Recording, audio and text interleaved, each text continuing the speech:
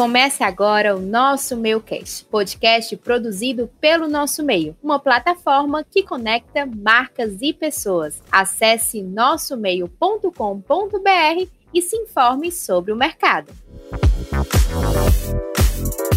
Olá, seja bem-vindo ao Nosso Meio Cast. Como estamos em março, no mês da mulher, estamos conversando ao longo desse mês com mulheres que revolucionam o mercado. E hoje vamos conversar com Águeda Muniz, diretora de Relações Institucionais na Ambiental Ceará, e Alcileia Sena, coordenadora do Núcleo ESG na FIEC. Antes de iniciar, eu quero pedir para você seguir o nosso podcast nas plataformas de áudio e, se preferir, estamos também no YouTube. Acompanhe também nosso portal nossomeio.com.br e nos siga nas nossas redes sociais, @nossomeio.ce.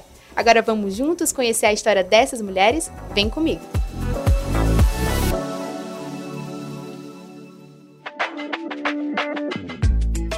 Hoje estou com duas mulheres incríveis que escreveram para a nossa 7ª edição do Impresso, que surge por causa da mulher. A Águeda Muniz trouxe um artigo Nós Mulheres no Fazer Cidade, enquanto a Alcileia Sena trouxe um artigo sobre a liderança feminina na agenda ESG. Com temas que envolvem a sustentabilidade, o meio ambiente, hoje vamos contar as histórias escritas por elas a partir das suas atuações profissionais, suas contribuições para o Impresso do Nosso Meio e para as transformações no âmbito mercadológico. Meninas, eu agradeço demais a presença de vocês aqui hoje, por vocês terem topado participar do Nosso Meio Cast. Agora eu vou dar um tempinho para cada uma se apresentar, falar com os nossos ouvintes e se cumprimentar todo mundo. Obrigada. Eu sou Alcileia Sena, como você bem colocou, eu estou coordenadora do Núcleo ESG na Federação das Indústrias do Estado do Ceará, a FIEC. O desafio que o Dr. Ricardo nos imputou tem 2 anos e alguns meses, e a gente tem desenvolvido as práticas ESG junto ao setor industrial. Eu sou administradora por formação, com mestrado na área em Portugal. Estou de volta ao Brasil desde 2020 e tentando aí,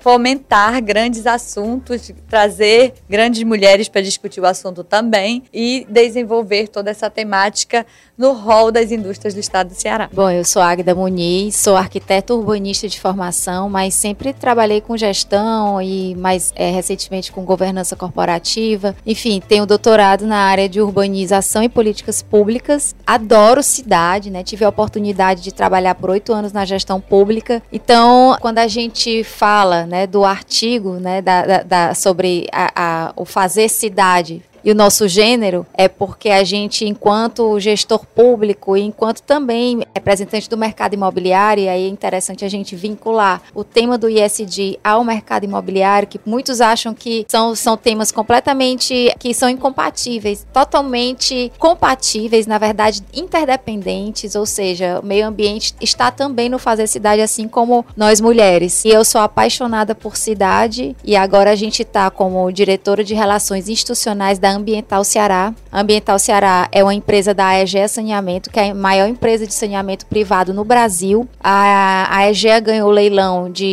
da CAGES, da PPP da CAGES, da Parceria Público-Privada da CAGES, e nós estaremos aqui em 24 municípios. Eu digo estaremos porque assinamos um contrato relativo ao Bloco 1, que são 17 municípios do estado do Ceará, e em breve estaremos assinando aí mais um bloco de 7 municípios, totalizando 24 municípios para trazer saneamento, saúde, educação e renda para o nosso estado. E por causa dessa significante trajetória, essas mulheres foram chamadas para o nosso Impresso, a nossa 7ª edição. E já dando um spoiler aí do conteúdo, os 2 artigos apontam muito sobre isso, sobre a batalha das mulheres para estarem no mercado de trabalho. E eu queria saber da experiência de vocês como mulheres voltadas para essa área do mercado, da sustentabilidade, ESG, mercado imobiliário, enfim. Quais momentos vocês sentiram esses desafios na pele, assim, de ser mulher e de ter que lutar por um espaço e por protagonismo? Olha, assim, na verdade, já me perguntaram isso algumas vezes, e, Gabriela, é muito interessante porque eu nunca senti. Eu acho que isso deve muito um pouco da nossa formação. Acho que quando a gente recebe em casa,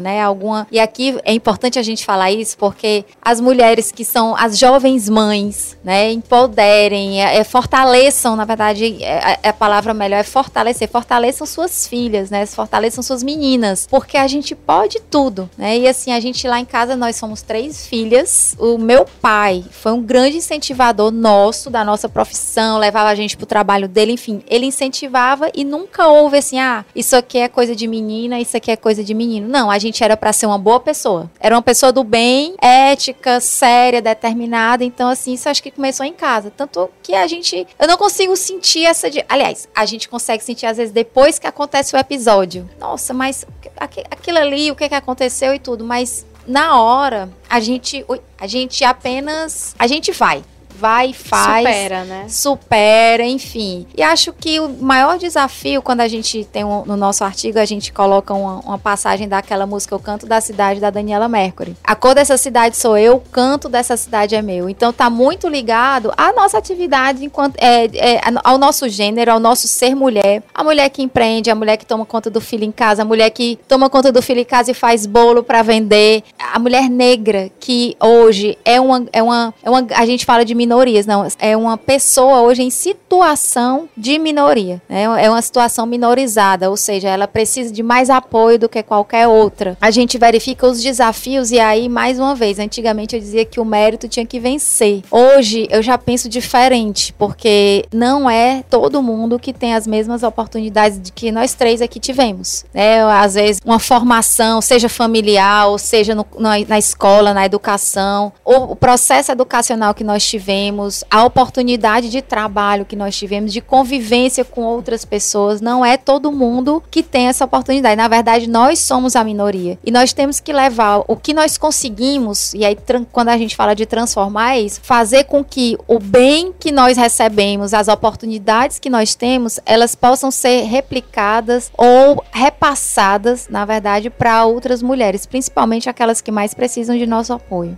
Alcileia, você citou aí no início da sua fala, né? O quanto é importante você ser uma criança que tem essa identidade firmada, que você cresce já com um propósito, você já cresce fortalecido por isso. Eu queria saber da Alcileia se ela teve isso na família dela, quais foram as experiências dela em relação a isso. Também fui uma menina criada por um homem incrível e 5 irmãos homens. Nós somos 4 meninas e 5 homens. Mas eu vou fazer minhas palavras da Águeda. Eu nunca senti essa diferença não no antes, porque a nossa força e o nosso empoderamento veio desde cedo, eu sempre senti no depois da ocorrência. Mas é fato, o mercado é muito masculinizado, a gente percebe nas oportunidades de carreira, inclusive no meu artigo eu coloco, principalmente uma das profissões hoje melhor remunerada, que é a TI. Ela é uma profissão hoje realmente muito bem remunerada e ainda é um universo muito masculino. Como trazer essa mulher? Vai, né? Vai. Se tiver com medo, vai assim mesmo.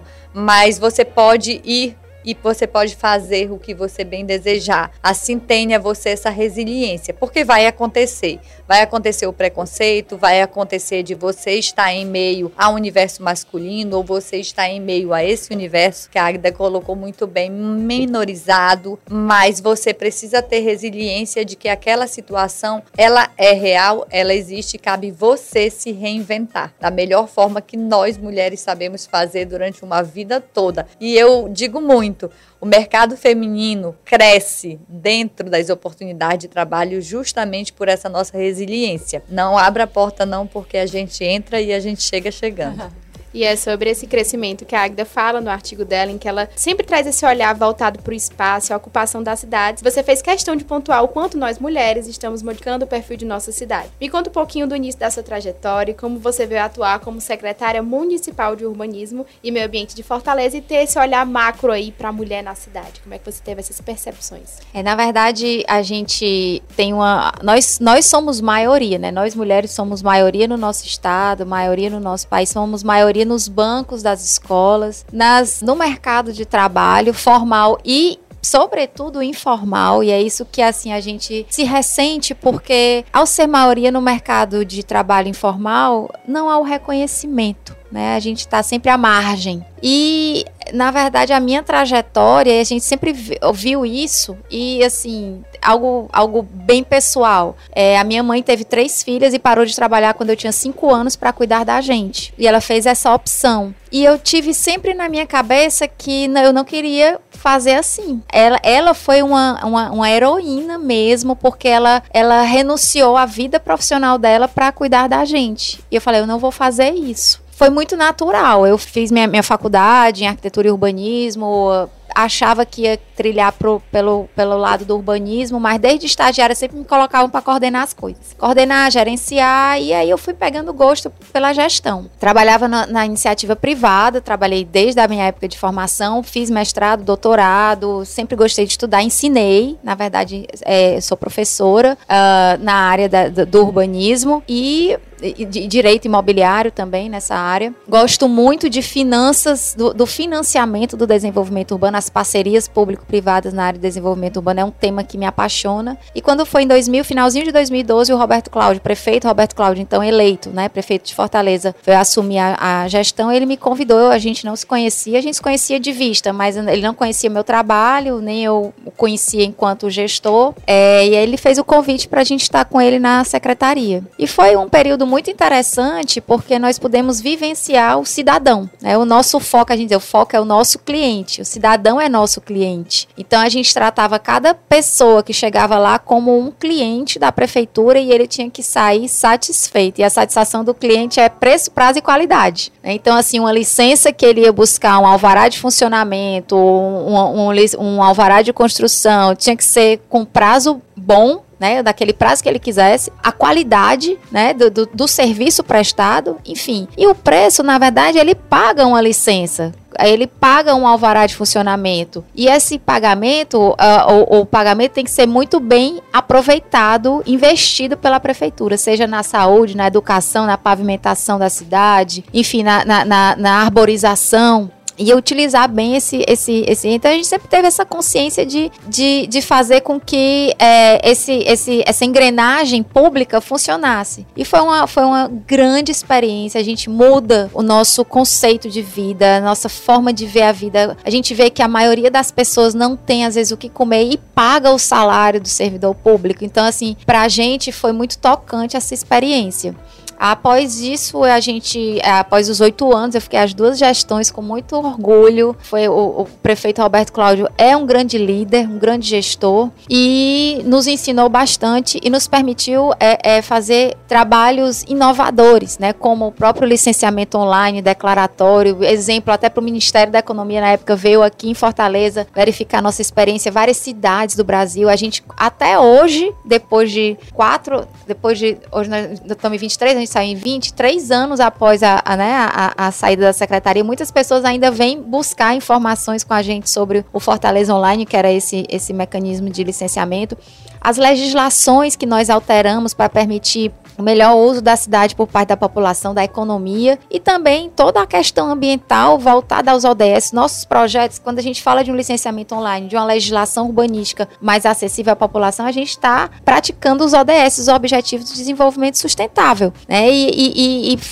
Dentro dos ODS, a gente teve a implantação do Parque Raquel de Queiroz, mais a criação de 25 parques, o Parque Bisão que foi implantado, ou seja, uma série de equipamentos ambientais para a cidade. Os inventários de carbono, das emissões de carbono, a gente fez a cada 2 anos. O plano de metas de desenvolvimento urbano, o enfrentamento às mudanças climáticas, o plano de ação às mudanças climáticas, ou seja, foi intenso, foram anos intensos e que foram muito representativos. E aí, quando a gente vai falar da mulher, a gente está falando dessa formalização, dessa mãe de família que está em casa querendo alguma renda e ela pode ser uma micro e pequena empreendedora, uma MEI, e ter seu negócio formalizado. E tendo seu negócio formalizado, ela pode vender alimentação, confecção, fazer algum unha, pedicure, manicure, tudo, e ter e fazer renda, né? Bom, posteriormente a isso a gente foi para o mercado, voltou para o mercado imobiliário, a gente foi durante 2 anos CEO da Serrolim Engenharia, e que é uma empresa que tem a sustentabilidade como um dos seus pilares, e tive muito orgulho de fazer parte daquela família,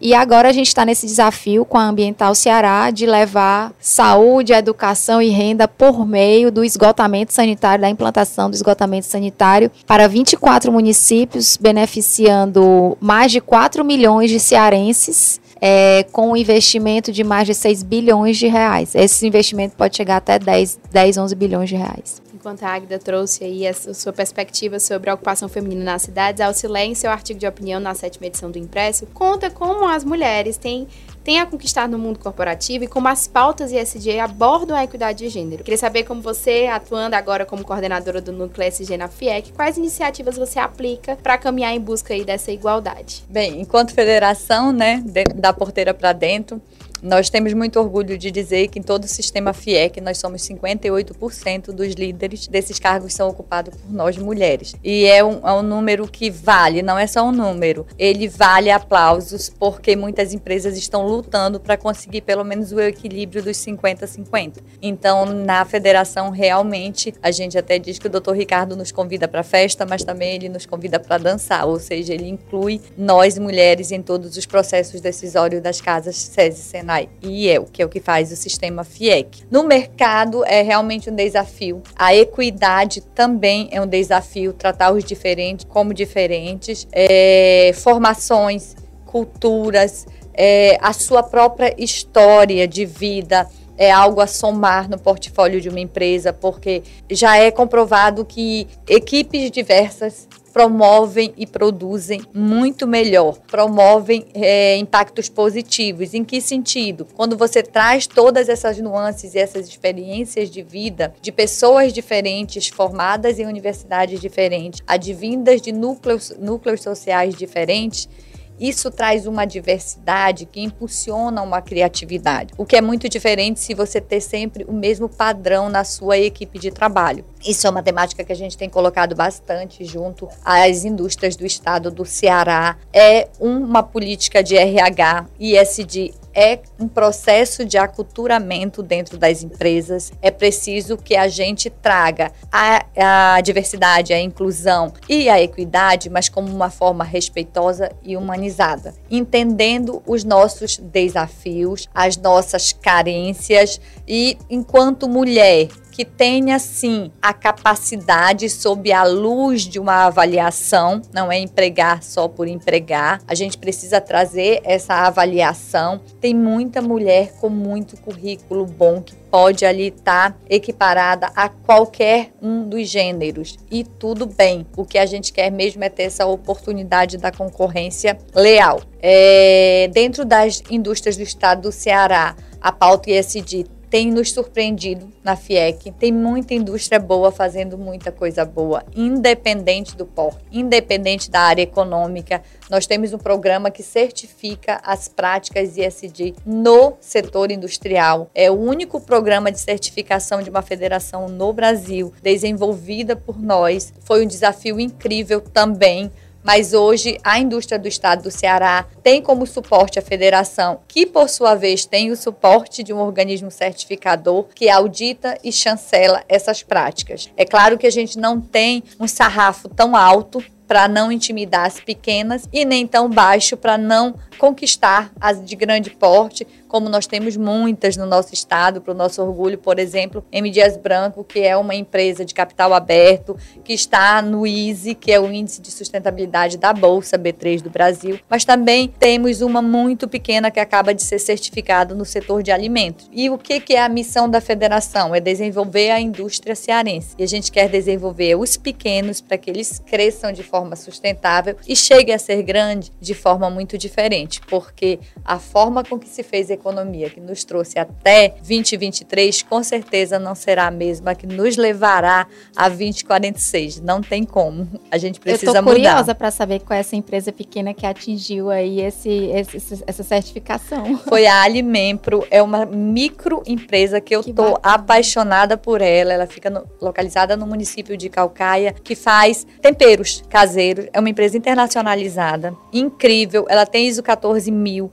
conquista nossas práticas, porque nossa certificação, ela tem critérios no E, no S e no G. Então, quando ela conquista isso e a gente vai com um auditor de terceira parte, que é o que credencia o selo da FIEC, essa auditoria de terceira parte, isso nos deixa com um orgulho danado, porque ESG é para todo mundo e o pequeno é que tem que começar certo. O grande é como nós adultos, às vezes já fica meio difícil de reeducar nossos hábitos e nossos vícios. As pequenas estão na hora de começar para começar certo. Legal. E Alcileia, como você disse no início da sua fala, da porta para dentro, né? Falando de FIEC, agora eu quero falar de vocês como profissionais mesmo. Quais iniciativas vocês gostam de aplicar no dia a dia de vocês para ter esse convívio aí e em busca da igualdade?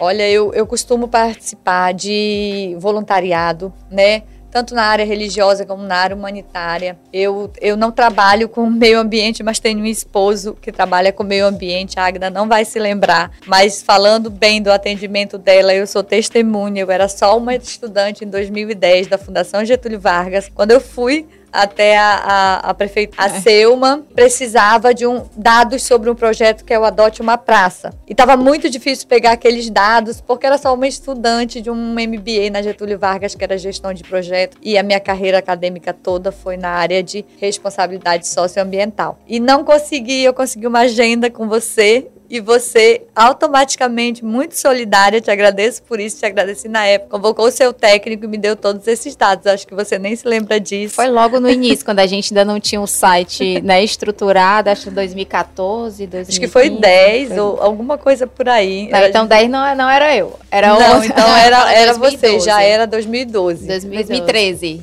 Então, alguma coisa por aí, já me falha a memória. Mas era um dado de buscas, porque assim como a gente vai atrás de licenças e coisas que se paga, o estudante, para o seu desenvolvimento, precisa buscar junto aos órgãos públicos dados, estatísticas, para ele também se desenvolver como profissional. E naquele momento, era até um momento de definição de carreira na minha vida, que eu já trabalhava com os parques eólicos na área de desenvolvimento da responsabilidade social, e eu precisava desses dados enquanto metropolitana, capital, aquele projeto que tem Adote uma Praça, e foi muito válido para mim. Ah, que bom, que ótimo. E a Águeda, inclusive, ela disse numa entrevista para o portal Movimento Somos Cidade. Você disse que a sua atuação era muito voltada para transformar a cidade em um lugar de oportunidade para todos, né? Você tem muito essa visão. Inclusive, você esteve recentemente em uma reunião com a vice-governadora do estado do Ceará, Jade Romero, um encontro promovido pelo LIDE, que é o Grupo de Líderes Empresariais do Ceará. Você como executiva, vocês como executivas, qual a importância, assim, de existir uma administração pública atenta para esses desafios de nós mulheres? Eu diria que é uma administração pública que se volta para as oportunidades. Às vezes a palavra oportunidade, ela é mal interpretada. Mas quando a gente fala de oportunidade, a gente está falando de oportunidade de empreender, oportunidade para trabalhar, oportunidade de estudar, de morar, de se divertir. Então a gente sempre acha que a cidade é o lugar dessas oportunidades, né? Das oportunidades da gente viver. Então, é nisso que a gente acredita, era o propósito do nosso trabalho na prefeitura. Acho que é um propósito de vida nossa hoje, de gerar oportunidades às pessoas. E acho que para a mulher, mais uma vez, a gente é maioria, a gente definiu a demografia mundial. Né, assim, porque as taxas de natalidade do mundo inteiro vêm caindo. Acho que demos uma ajuda aí na questão alimentar, porque ainda no século XX e século XIX se falava muito dessa falta de alimentos devido ao excesso de população. E, na verdade, a mulher, através do, né, houve aí os métodos contraceptivos e tudo, mas nós regulamos o mundo. As taxas de natalidade vêm caindo. Acho que tem um controle de população no mundo hoje por nossa conta, né? Um papel muito, muito forte esse. Para além disso, fomos estudar, né? A gente até coloca aí no artigo um pouco do Gênesis, né? Da formação do mundo, Adão, Eva, a questão bíblica que Deus, quando cria a mulher, ele cria da metade do homem, porque nós somos iguais, né? E a mulher vem conquistando ainda, eu vejo assim, algumas predecessoras nossas, Alcileia, de gerações anteriores, assim, o quanto elas lutaram para estar de alguma forma liderando um setor, liderando uma atividade, e eu acho que é uma obrigação nossa, né, fazer valer o que elas fizeram, né, e fazer com que meninas, né, jovens, mulheres e meninas possam também,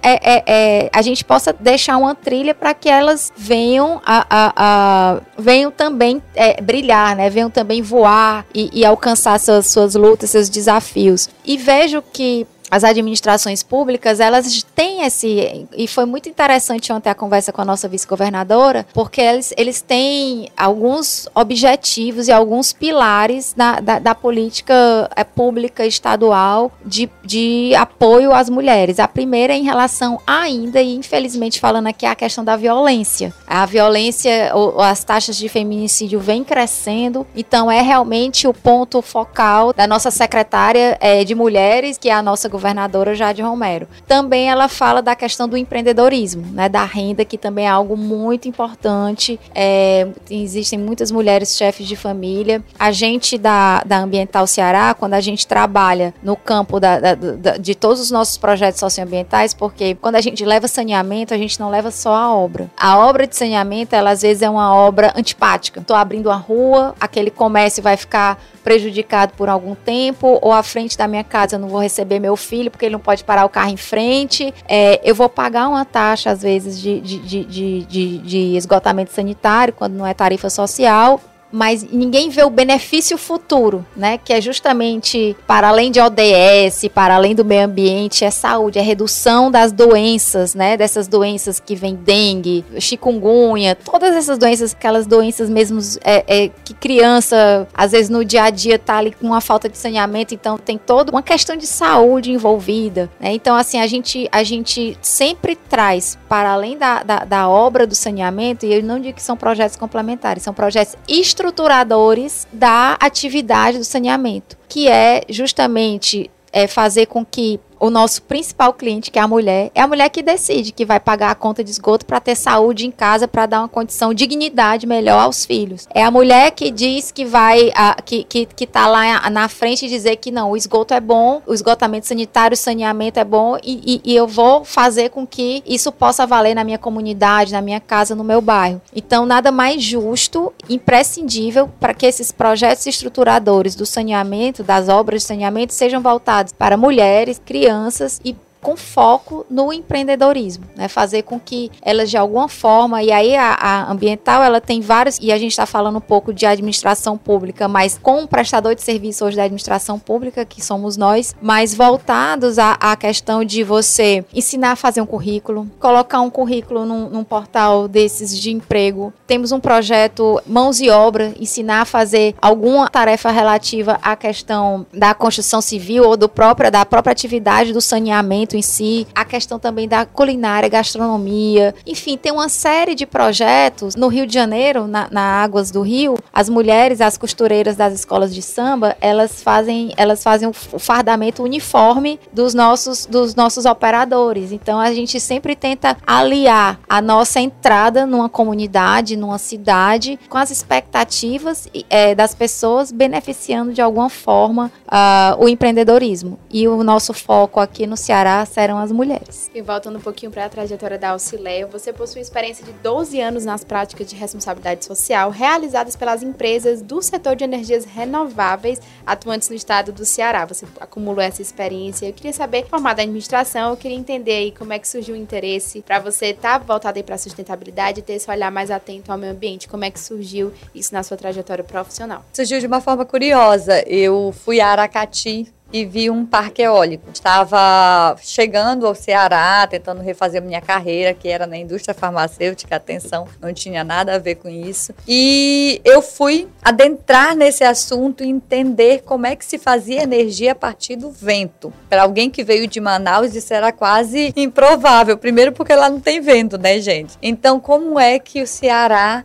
tratava esse assunto? O que tinha de energia? Quais eram as oportunidades de carreira que tem? Começou como curiosidade, como né? curiosidade, mas sempre vislumbrando uma oportunidade de refazer minha carreira, dado que eu era da indústria farmacêutica. Nesse sentido, como administradora de empresas, não ia ser uma engenheira, tampouco uma engenheira ambiental ou florestal para trabalhar ali na construção do parque ou no licenciamento ambiental. Eu fui para o S do social, porque no meio que se constrói um grande complexo eólico, nós temos o biótico, mas nós temos também o antrópico, que são as comunidades. E ali vivem pessoas que têm cultura, que precisam ser desenvolvido economicamente, que vai ser impactado por aquela grande construção. A Águeda coloca uma coisa muito bem dita, que bom que a Ambiental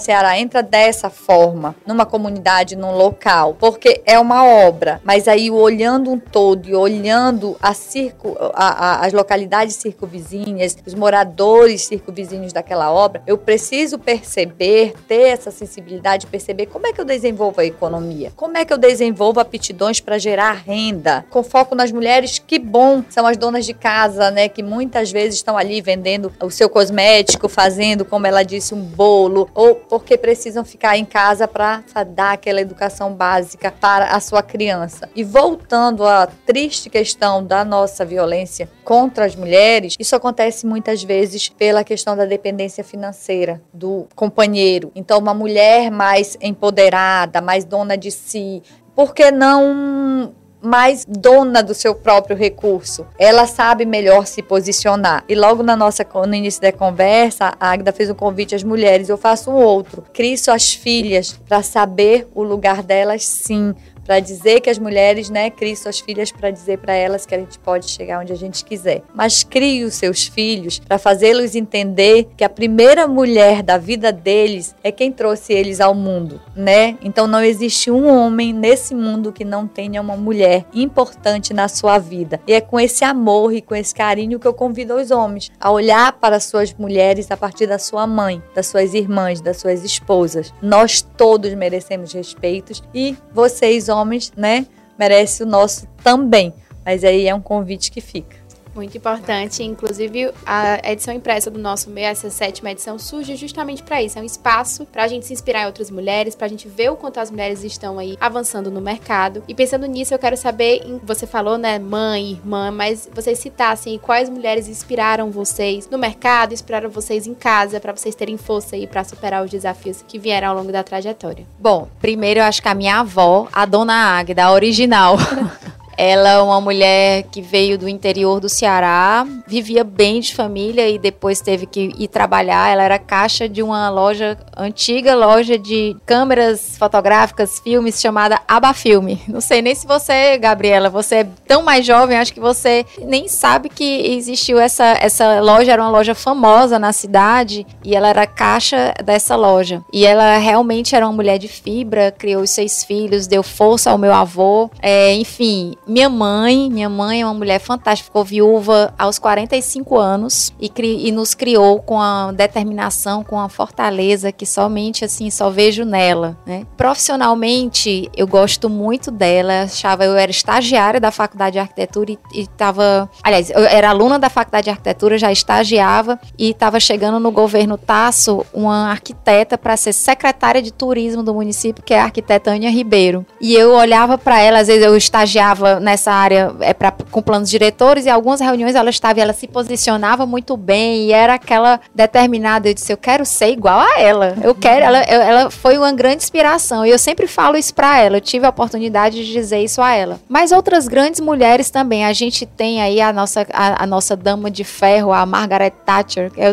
Meu pai sempre gostou de política, de economia e sempre a Margaret Thatcher na década de 80 estava lá como a primeira-ministra da Inglaterra terra, enfim, dando aí um peso, né, à participação da mulher. Mas tem tantas mulheres, e aí a gente se inspira em várias, né, porque quando a gente fala de Margaret Thatcher, a gente lembra também de várias outras mulheres, Dona Ruth Cardoso, né, saudosa, e que fez um belo trabalho junto ao presidente Fernando Henrique Cardoso. Eu lembro bastante desse trabalho que ela fez junto à questão social da educação no Brasil. E aí você vai para outras você tem o exemplo de Clara de Assis, de Madre Teresa, enfim, são tantas mulheres que fizeram, e a gente vai passando por elas e vai vendo o quanto o mundo dependeu de alguma forma, principalmente de momentos decisivos, né? Quando a gente vai ler a Bíblia, que você vê Maria fazendo com que Jesus transforme água em vinho, chegou a hora dele, então ela está sempre orientando, conduzindo. Então são tantas as mulheres, a gente tem desde das bíblicas, né, até as que estão no nosso dia a dia atualmente. E a gente sempre aprende.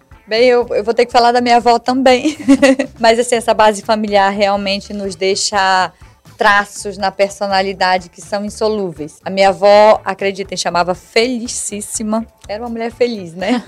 A dona Felicíssima foi uma mulher também que criou, por coincidência, Águeda, 6 filhos. No interior da Amazônia, uma mulher ribeirinha, mas que sempre o meu avô ficava como pescador. Mas a minha avó, não, eu quero ir para a cidade porque eu quero educar os meus filhos. E assim a minha mãe seguiu. Nós fomos educados. Sempre é só isso que muda a sua vida. É a educação. É a melhor forma de se rebelar contra o sistema, estudando. Os livros é o seu melhor companheiro, eu sempre ouvi isso a minha vida inteira. Agora, mulheres aqui no Ceará, eu não sou, mas eu de nascença, mas eu sou cearense há 18 anos, tenho uma filha incrível chamada Mariana, que é uma magnífica. A Mariana tem 17, eu digo que ela tem 37, de tão madura que ela é, mas eu sou cearense de coração e uma mulher que me inspira, que eu tive a honra também de dizer para ela o quanto que eu olho ela como uma mulher líder, empoderada e que tem feito um trabalho incrível nas crianças do estado do Ceará, é a Onélia Santana.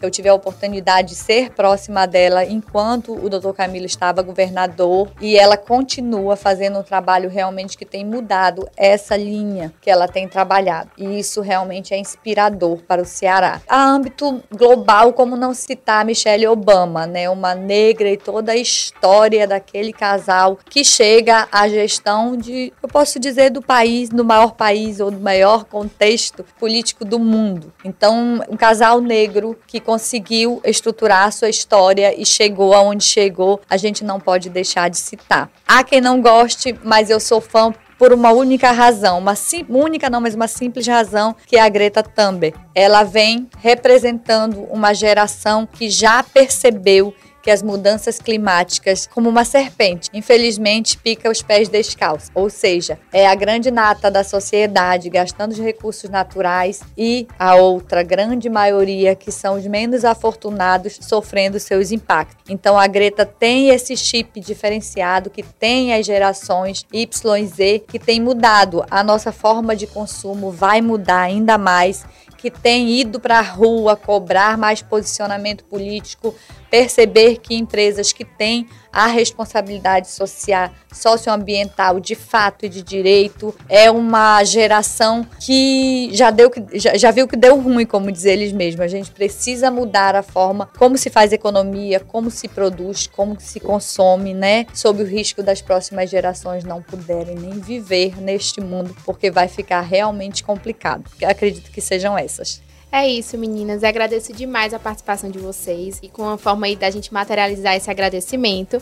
A R do Sol está com a gente nessa temporada e vocês vão receber esse brinde aí. Obrigada. A Almira, ela é diretora do grupo AGF. Ela esteve aqui no episódio, abriu aí esses episódios das mulheres. Ela contou um pouquinho da trajetória dela. Convido vocês para escutarem, vocês que estão em casa também, para escutar. Foi um episódio muito especial e ela trouxe essa trajetória dela tão desafiadora, que ela veio com 14 anos para Fortaleza, começou a trabalhar como babá e aí foi crescendo aí no mercado da moda beachwear. Então agradecemos demais ao patrocínio do grupo AGF, que conta com as marcas de beachwear do Sol e também Sandy Blue. O grupo já exportou para os Estados Unidos, Portugal e Alemanha e produz até 100 mil peças mensais. E aí eu convido você para assistir esse episódio, os outros episódios do Nosso Meio Cast com essas mulheres aí que estiveram na 7ª edição do Impresso, que está para sair, aguarde, vai sair essa edição e você vai poder consumir esse conteúdo aí de qualidade. E o Nosso Meio Cast fez essa temporada pensando nisso, porque a gente precisa criar mais espaços para nós mulheres, estamos aí aprendendo uma com as outras, porque isso é tão importante, tá bom? Não deixe de seguir o Nosso Meio Cast nas plataformas de áudio e assista também o episódio pelo YouTube. Fique por dentro do mundo do marketing, da comunicação e dos negócios no nosso portal nossomeio.com.br e também no nosso perfil no Instagram, @nossomeio.ce. É isso, nos encontramos próxima quinta-feira no Nosso Meio Cast. Vamos aprender juntos? O meio é nosso. Fortaleça o nosso meio. Obrigada por ouvir o Nosso Meio Cast. Acompanhe toda quinta-feira um novo episódio nas plataformas de áudio e no YouTube.